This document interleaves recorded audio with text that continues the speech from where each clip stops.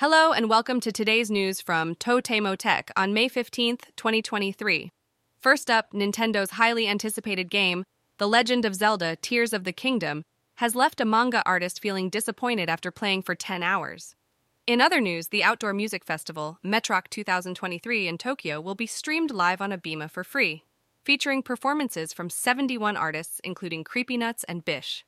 The Enoshima Electric Railway is offering free rides for users of credit card touch payments for one day only on May 15th. Canon has released the PowerShot V10, which has evolved into a vlog camera, but how does it differ from Sony's VlogCam?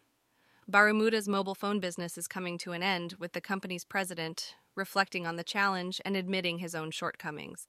The special version of the film Suzume no Tomari has been updated with new scenes, including the addition of masks. And director Makoto Shinkai has been explaining the changes on Twitter. Finally, Rakuten Mobile has strengthened its roaming partnership with KDDI and announced a new plan called the Rakuten Strongest Plan, with the aim of gradually ending roaming contracts and transitioning to its own network. Meta has also announced the release of AI Sandbox, an experimental platform for generating AI tools for advertisers, including automatic copy rewriting and background image generation.